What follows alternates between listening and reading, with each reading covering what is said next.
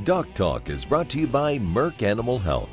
By integrating the comprehensive animal health product portfolio of Merck Animal Health with the innovative technologies of All-Flex Livestock Intelligence, we are shaping the future of animal health, resulting in more effective solutions and healthier animals. Hey folks, welcome to DocTalk. We're going to have a great show today. We're going to have Dr. Harold Newcomb here from Batesville, Mississippi. He's a technical services veterinarian from Merck Animal Health, and we're going to talk about parasites. We're going to talk about what they do to the animals. We're going to talk about how we can prevent them and what we do if we come across resistance with the products that we're using to prevent and control parasites. You're watching DocTalk, and we'll be right back.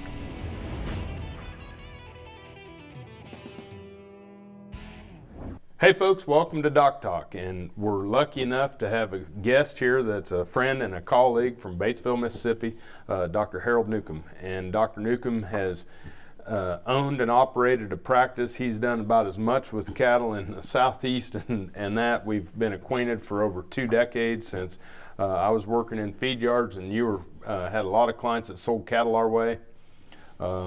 And now he is a technical services veterinarian for Merck Animal Health, so it gives you a platform to amplify the things you learned in practice and help us out so much more. So welcome to the show. Well, thank you, Dan. Glad to be here. Glad to see you again. Yeah, likewise. It's great. We're going to talk about parasites, and a lot of people that have cows and stockers and things of that, you know, when they're out on grass, it's a big deal. And kind of lead us in to what they do to our critters. Well, you know, parasites are everywhere. Every operation has got them, right? But I think it's important that we understand what they're actually doing to the animal. Basically, the parasites do 3 things. The first thing they do is reduce feed intake. That is the #1 effect of the parasite on the animal. A lot of people don't understand that a parasitized animal, yeah, they're losing nutrition. They're not able to absorb the nutrition from what they're eating, but they're actually consuming less. And when you start consuming less, it's going to affect production. Doesn't matter whether you measure it in average daily gain, milk production, or reproduction, you're going to see a drop in that production. Yep. And the third thing that they do is they affect the immune system. They actually affect the way that animal can respond to, like, intercellular organisms such as viruses, coccidiosis, for instance. They inhibit that type response. So it's important that we get parasite control right. Yeah, it's, we practice it coming into the feed yard, and we know we're not going to have an environment where they recycle, but you've got to clean them up as they do. So where do we find the parasites? Well, you know, parasites, everybody treats the parasites in the cow because that's where they figure the majority of them are. But actually, the majority of the parasites are out there on the pasture. 90 to 95% of them live on the pasture in the forms of larvae and eggs. Okay. So the reason that's important is if we're just treating the cow without any consideration of what's going on out there in that pasture, we're probably not going to get too far. It also needs to make us think about the classes of the products that we're using. Right. Okay. So just in general, we clean up the cow, but we've got to be ready to control for what's going to come next because they're not leaving that pasture. Right. So what we have to do is treat them strategically at strategic times. Basically, what I say is when your pasture is at its best, the parasites are at their best. So what you want to do is treat that animal when you can have the most negative effect on the parasite in the animal as well on the pasture. It's called strategic deworming. It's a fairly old concept, but it still works. Okay, Yep.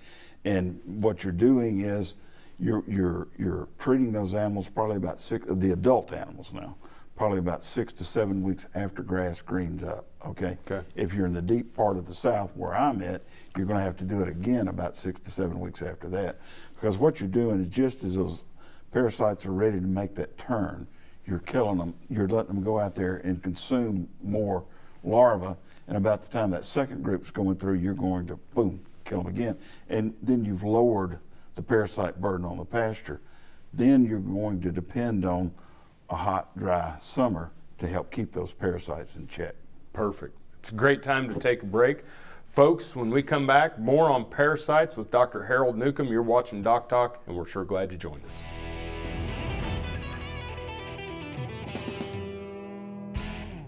Hey folks, welcome back to DocTalk. Dr. Dan Thompson here with Dr. Harold Newcomb. He's from Batesville, Mississippi, veterinarian who spends a lot of time studying parasites now. Yes. And he always has in practice, and so it brings a real practical side to what we're doing. So talk to me a little bit about how we diagnose what the problems are, because it's not as simple as just assuming that everything's the same in the pasture or in our cows. Well, it's really not. Actually, you know, what we should do is trying to define what the parasite problem is on a particular operation.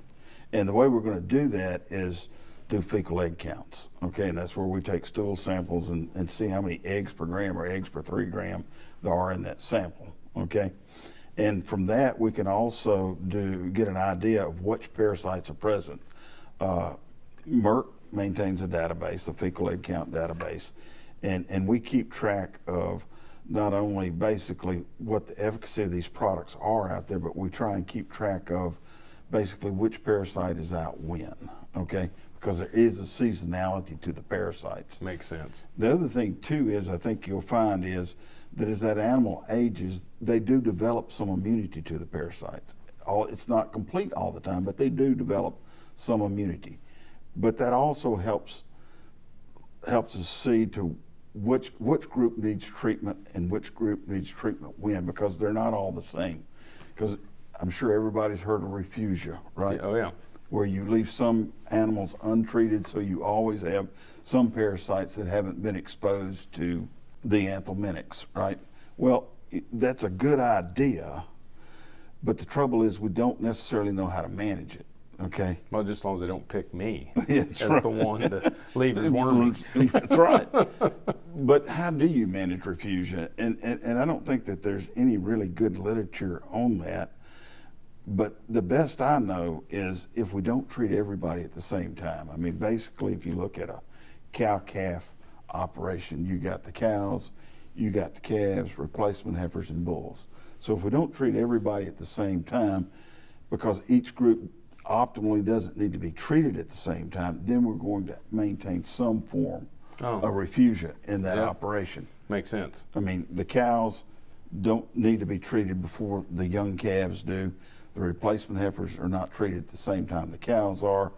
And then the bulls, we need to be careful about the bulls because actually there's a sex effect to egg shedding, and the bulls will shed more than the cows or the calves. I knew it. I knew it was going to be the men's fault. It's always the man's fault.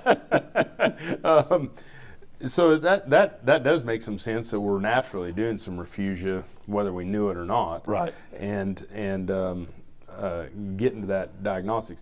Do I mean, work with your veterinarian, I take it? I would work with my veterinarian and like I said, Merck Animal Health, they maintain a fecal egg count reduction database, so they can contact their Merck rep to help them take these fecal samples. And then send them in? And they send them in. There's a kit. We have a kit that you use to do a fecal egg count reduction test. And if you take it like from 20 animals in each cohort group. So if you got the cows, you want to do the cows, take 20 from your cows. If you got replacement heifers, take 20 from your replacement heifers. You can send them to our lab in Lawrence, and they will give you a egg count back. They will also give you an idea of what worms or parasites are present. Once you understand what's going on when, then you can start to design and customize a program based off that information. That's what we're going to do next. When we come back, more with Dr. Harold Newcomb. We're going to nuke some parasites here when you all come back, so stay tuned.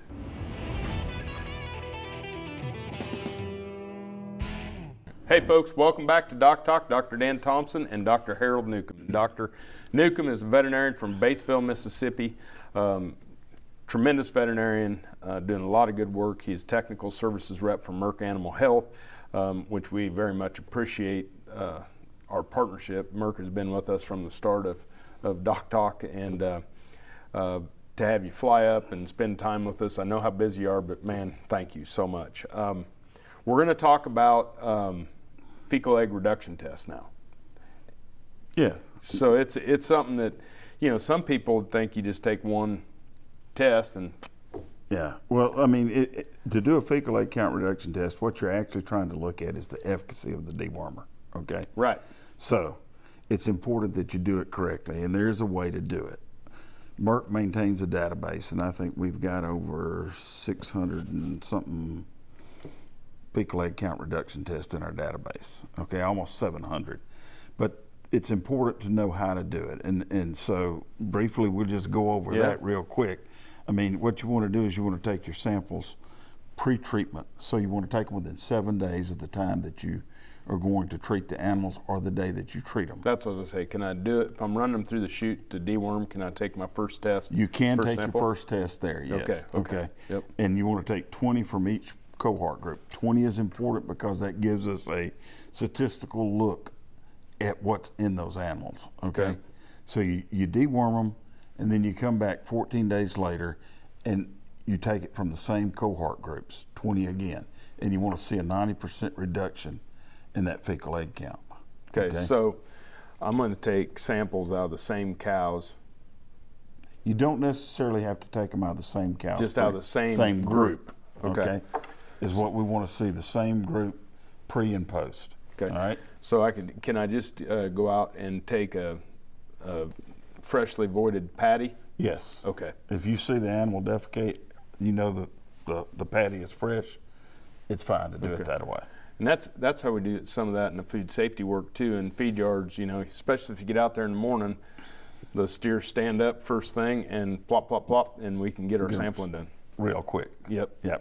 So, okay, and so then just send them in? Send them in. There, like I said, there's a fecal sampling kit. Send it into our lab at Lawrence, and they'll run the fecal samples for you. You want to see a 90% reduction in that fecal egg count.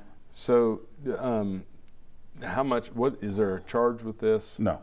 So, if you work with your veterinarian, if you work with your veterinarian or your Merck Animal Health representative, they can get you set up to do this. I don't know why somebody wouldn't. Well, I mean, it makes perfect sense to do it, because if there's a failure, then you've got to go back and you got to look at something. If those fecal egg counts fall below 90%, then you need to go back and look, did I actually dose them correctly? I mean, if you think about it, the one thing that all farmers and ranchers have in common is that they got to buy something to go own or enter an animal, they're underestimating weight, okay? Everybody has a 1,000-pound cow till That's they weigh right. them. Every cow weighs 1,000 pounds, right? When the actual deal is probably around 1,300 to 1,400. So it's important to go back and look at stuff like that before you just say, look, I've got a resistance issue, okay? Right. Did I do it correctly? Did I apply it correctly? Because think about some of the forums that are used. I mean, if you go back and you look at the chutes afterwards, then, I mean, it's just all on the sides of the chute and not on the animal. So if you're going to do this, you got to do it correctly. Yep, and proper administration, proper everything, and otherwise it's a waste of time and obviously a waste of money. A waste of time and waste of money is correct. Yep. Well, let's take a break. When we come back, we're going to talk a little bit about resistance. Yes. Awesome. Thanks for watching Doc Talk. More with Dr. Harold Newcomb right after these messages.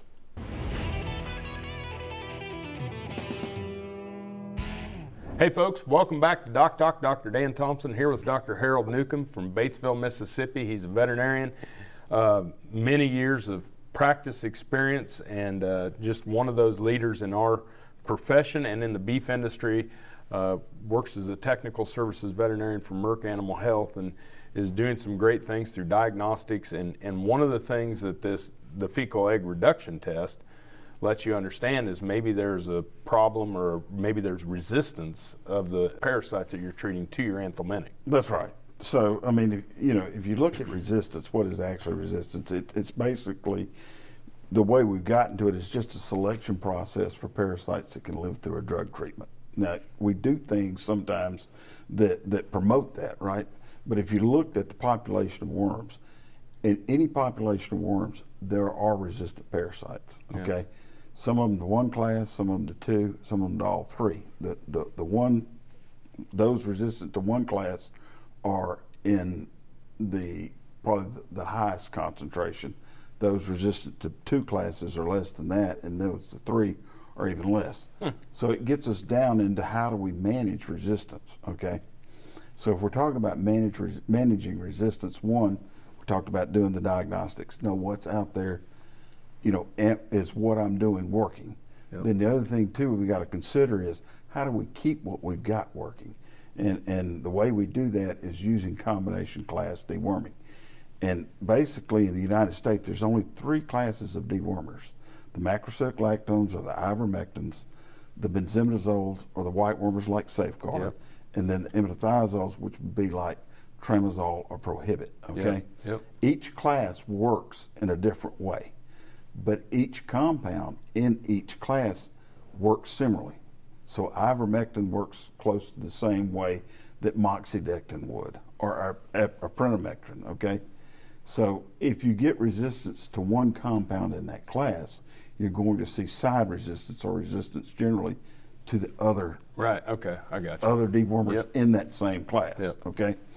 So when we start talking about managing resistance and delaying resistance, we talk about using the classes concurrently or in combination, okay?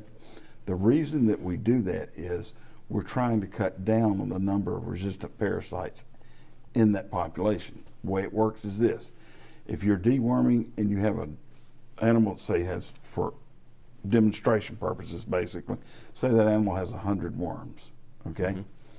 If I use a wormer that's 95% effective, then that leaves me 5 worms, okay? Right. If my second dewormer is 95% effective, I'm down to 1 worm. Yep. So you can see that delays that development process.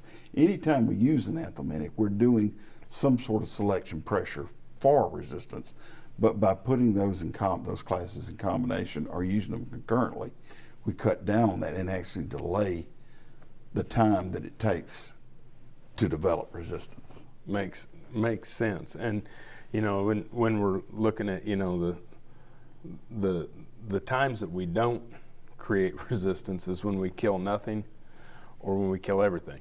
Exactly. And that doesn't happen. Right, right. I mean, you know, the other thing I always tell people is, you know, it's about animal management, it's about pasture management, right? And if your whole anthelmintic program is based off use of a drug, it's probably not going to last very long, okay? Right.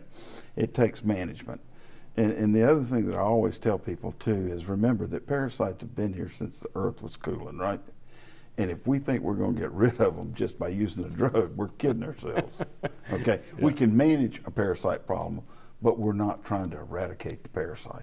We're trying to manage the problem. That's perfect. Thanks for spending time with us today. Thank you. Folks, thanks for watching DocTalk. Remember, if you want to learn more about what we do, you can find us on the web at www.doctalktv.com. Always work with your local veterinarian. I'm Dr. Dan Thompson here with Dr. Harold Newcomb, and we'll see you down the road. DocTalk is brought to you by Merck Animal Health. By integrating the comprehensive animal health product portfolio of Merck Animal Health with the innovative technologies of All-Flex Livestock Intelligence, we are shaping the future of animal health, resulting in more effective solutions and healthier animals. They're here, they're hungry, and they can't be stopped with ivermectin. Choose Safeguard when you deworm your cattle to take out resistant parasites like brown stomach worm, Cooperia, Nematodirus, and others. With Safeguard's efficacy, you can kill more resistant worms in your cattle, so you don't leave potential on the table. Consult your veterinarian for the diagnosis and treatment of parasitism. Then bite back at safeguardworks.com.